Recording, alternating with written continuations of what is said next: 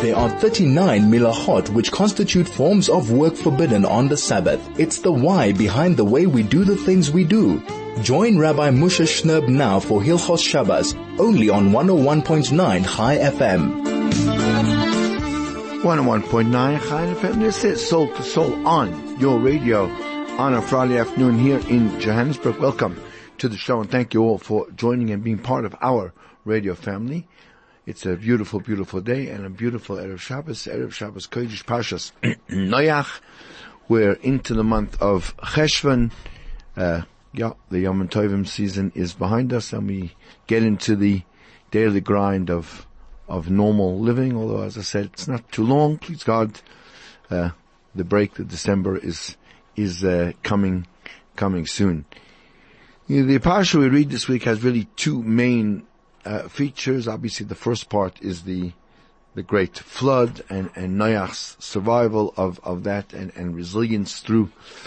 And the second, in the last aliyah, is the story of the tower of Babel, which was obviously organized by Nimrod. He was the originator of these, I guess, the first proposed new order of the world, and he really planned to make a united nations in the form of this Tower of Babel, with one ideal, one ruling government, and one goal for the benefit of all of mankind.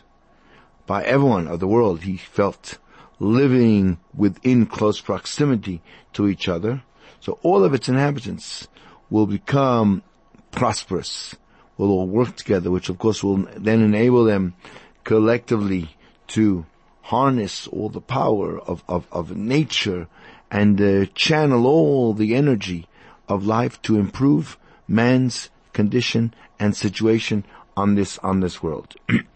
They would rid themselves of all wars. There'd be total unity. Everyone would love each other.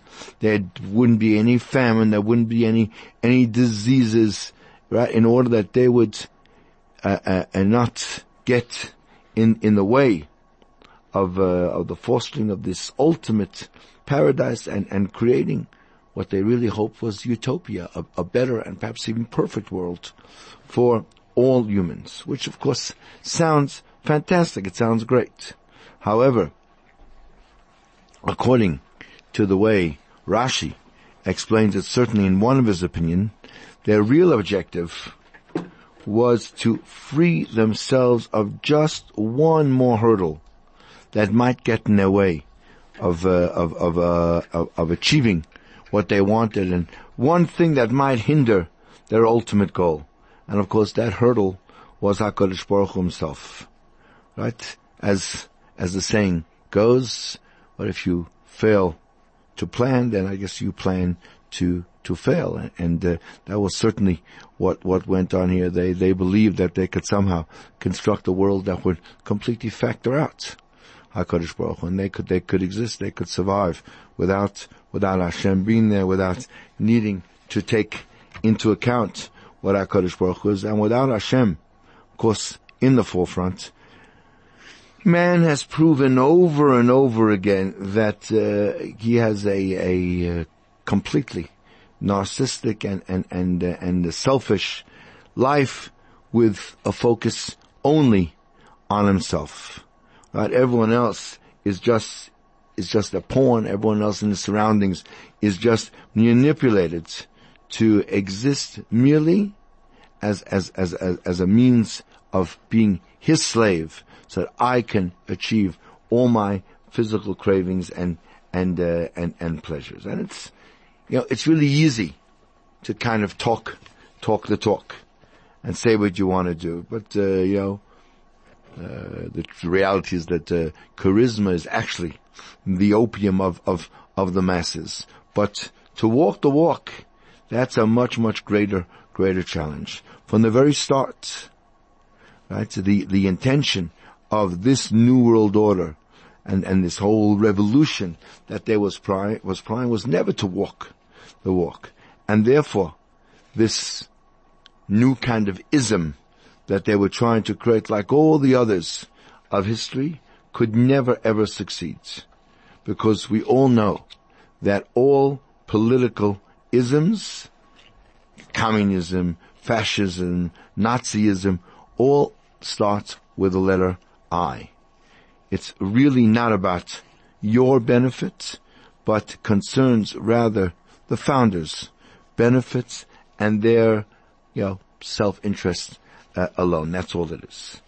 And kind of to really understand the depth of the evil of those who were the planners of the Tower of Babel, so we have to explore the personality and the character of Nimrod itself. I mean, the truth is, his name says it all. The word Nimrod comes from the word mered, to rebel. His intention of a united world, which is really, we said, is to put together the entire homogeneous edifice of the whole world, was to stir up all the nations to rebel against Hashem. Rashi says that quite clearly. Yet, incredibly, we find that Nimrod sacrificed korbanos to HaKadosh Baruch Hu. Ibn Ezra says this. And, in other words, his whole package presentation, like all the other New World orders in the world that proclaim that mankind will benefit tremendously from it, but he didn't really want to, to encourage, and he didn't really want at all to distance himself and estrange himself from, let's say, the main characters at that time, Noach, Shem, and Aver, who still lived in his generation from his Nusa philosophy, right? Because, he said to them, we're on the same page, so he claimed, in order to get support for his new platform from all the different segments of all the different sorts and religions and all the humanity, even though his intention was only to eradicate all the recognition of HaKadosh Baruch Hu at all. And Torah says he was a Gibor Tzayed who hunted, but he didn't hunt normal animals. He went and hunted undomesticated animals, says the Ibn Ezra. Yitzchak Sher writes that this was his chiddush, this was his novelty, and in fact his selling point in his version of spirituality. Because up until this point, sacrifice was always brought from the so-called weaker species, from the sheep, from the bulls, from the doves, etc. Nimrod sacrificed the king of the wild species, the lion, the eagle, etc. He was a powerful man amongst all other men, amongst all the others in his society, and that was obviously both in the realm of the physical strength that he possessed, and also in his wisdom, in his cunning, probably a better word. So he sought to sacrifice to Hashem, and so to speak, appease HaKadosh Baruch Hu with the most powerful and vicious of the animal kingdom, hoping that by doing so, Hashem would, so to speak, mind his own business and not interfere with Nimrod's plans of world domination. And as far as kind of public opinion was concerned, so this whole New World Order looked very promising. And Nimrod was able to rally all the people to partner in his movement with a passion, with a tremendous desire. Only HaKadosh Baruch Hu really knew what Nimrod's kind of impure and evil intentions were. In fact, as the pasuk says, "Vayered Hashem." Hashem went down liroi sesoir v'esamigdal to inspect the motivation behind this whole new doctrine and the whole unity. The Rabbi Shalom understood very well that if this unified effort was to continue in the fashion under Nimrod's leadership, then the world would fall into such a spiritual abyss, into such a decline that it would have been impossible ever for Avram Avinu to be misaken, to rectify it with the spreading of Hashem's light throughout the world. This New World Order, the world that, as Nimrod saw it project, therefore abruptly had to come to an involuntary end with the Rabbi Shalom's interference. Am Yisrael, unfortunately, as has been proven time and time again throughout history, are often the first to fall prey and join whatever bandwagon is going of whatever New World Order is on the shelf at the moment. The reason is because deep in our own neshamas are embedded or uploaded. So prophetic visions of a society which is going to be the authentic new order, Be'ez Hashem, with the coming of Mashiach.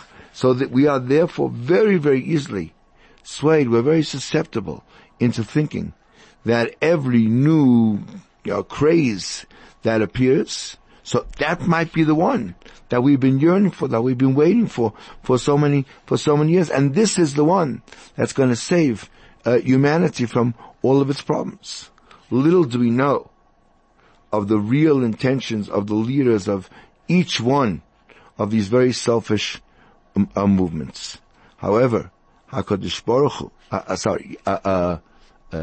the Jewish nation, if we live our daily lives with emunah and with contact with HaKadosh Baruch Hu and His Torah, so we have even a deeper sense of awareness and perception of what is emes, what is the truth in this world, and what is, who are the imposters, and we're not easily kind of duped by the Yetzer Hara and every kind of newcomer on the scene who's trying to get us to follow his whim. And as such a yid, such an individual, so even before the existence of the Jewish nation, even at that time, there was someone who was a paragon of virtue, and that was a man called Ashur. He and his family refused to join this whole renegade revolution. In fact, the Torah says he went and built the city of Nineveh, which many years later would serve as the symbol of an entire city populated by non-Jews that did tshuva and was therefore saved from being destroyed. It is this story that we read as the story of Nineveh, is we read on Yom Kippur, on the holiest day of the year to kind of spur us on in our own tshuva. Ashur did not fall for, I guess in our modern parlance we'd call it the fake news of Nimri, and didn't believe all the media propaganda around town that Nimrod had created.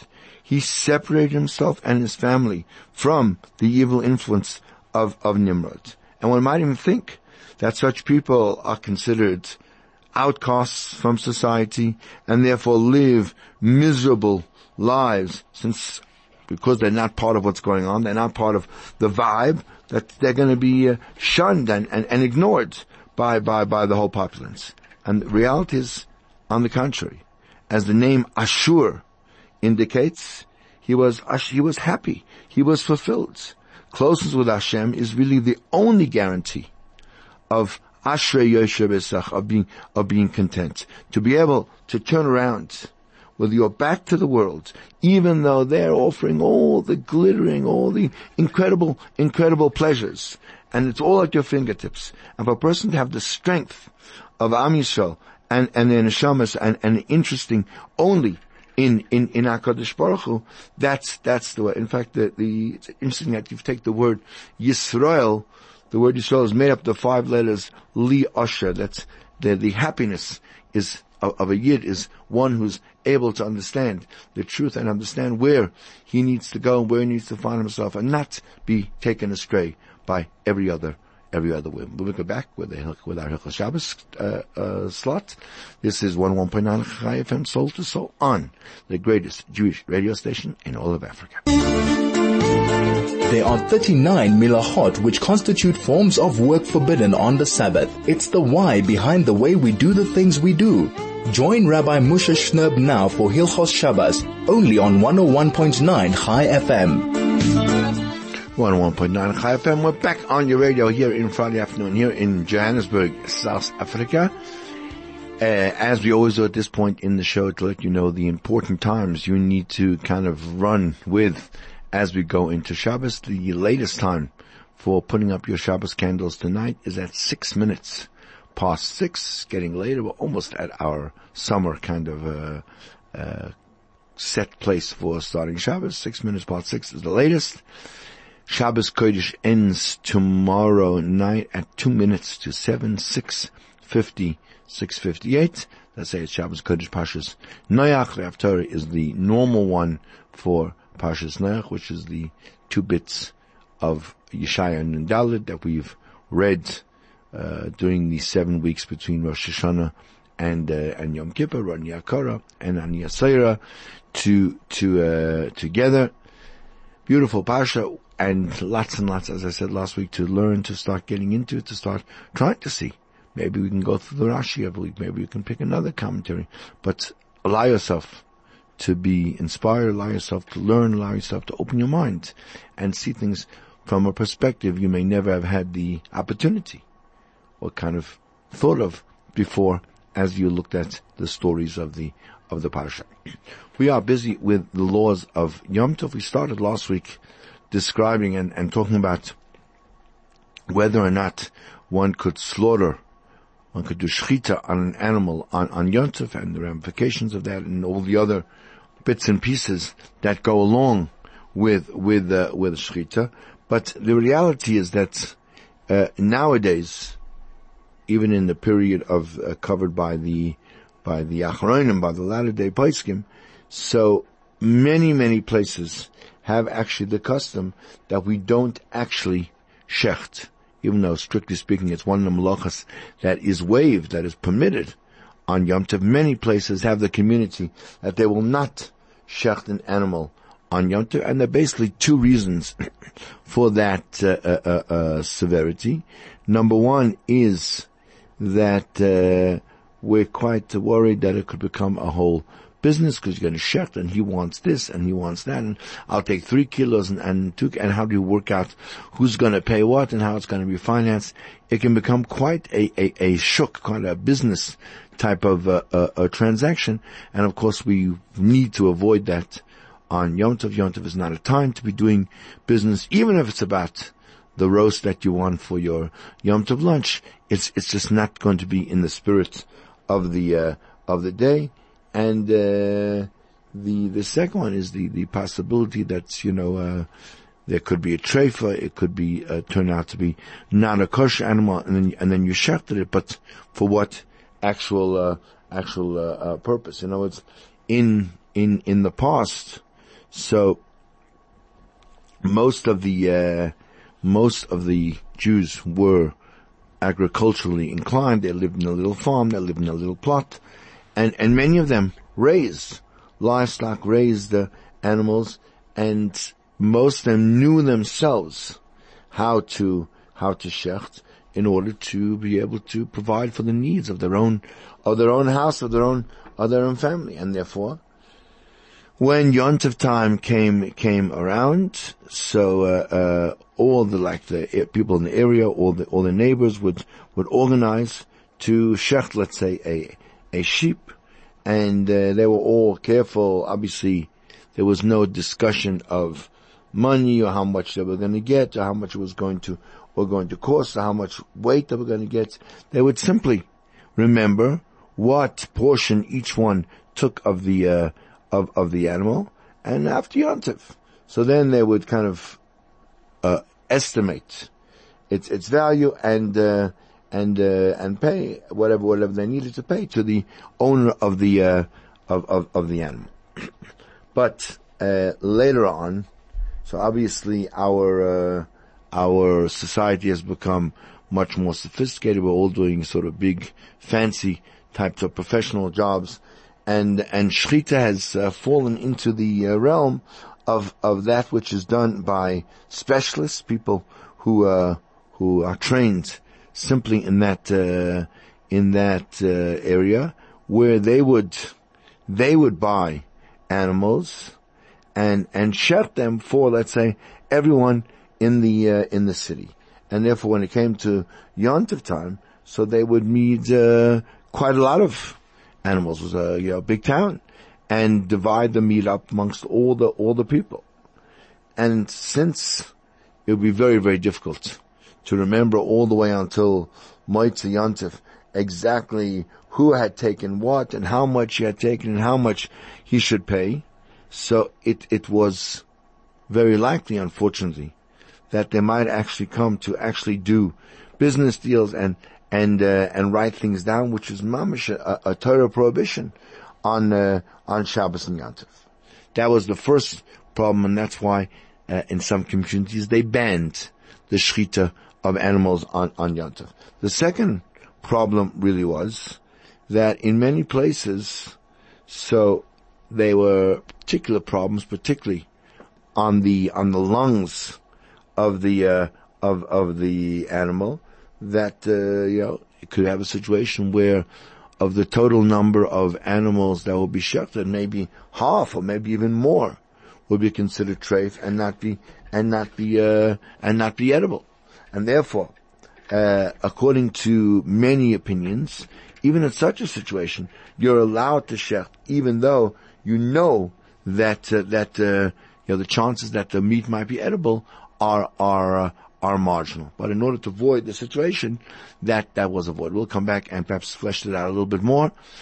In a moment, we need to go to the shops. This is 101.9 Chai FM, soul to soul. Do not run away. There are 39 milachot which constitute forms of work forbidden on the Sabbath. It's the why behind the way we do the things we do. Join Rabbi Moshe Shnerb now for Hilchos Shabbos, only on 101.9 Chai FM.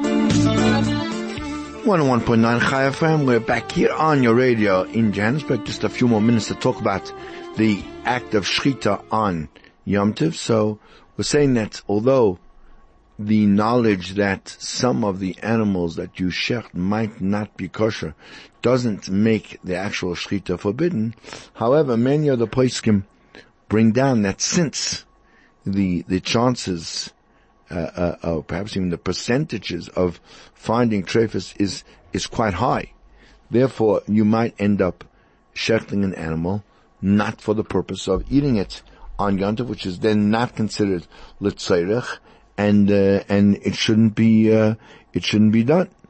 And therefore many of the Achronim write that one shouldn't shecht at all on Yom Tov. However, if it comes to shechting birds or chickens, so there the minig is that even in the time of the Achronim they did allow shechting of fowl, because since they're smaller, it's easier in terms of the first issue, in terms of the business aspect. So it's much easier to divide them up and by the number of families that are involved in the deal, and therefore there's less worry that they might come into a whole business geschäft and up and down and who's paying what by birds. And in addition, so obviously by birds and fowl, the percentage of of birds that are found to be treifus is much, much less than by the animal. That's the Mishnah Berurah says that, and the Magen Avram. And nowadays, where it's really, really easy to preserve meat, to freeze it, to check long before Yom Tov, and have it in one's fridge. So today the custom is we don't shecht anything, we don't shecht animals, we don't even shecht chickens on Shabbos, on Yom Tov, in order to save ourselves the bother and it's hard work of the shechting and the preparation of the meat and checking it and skinning it and doing the salting.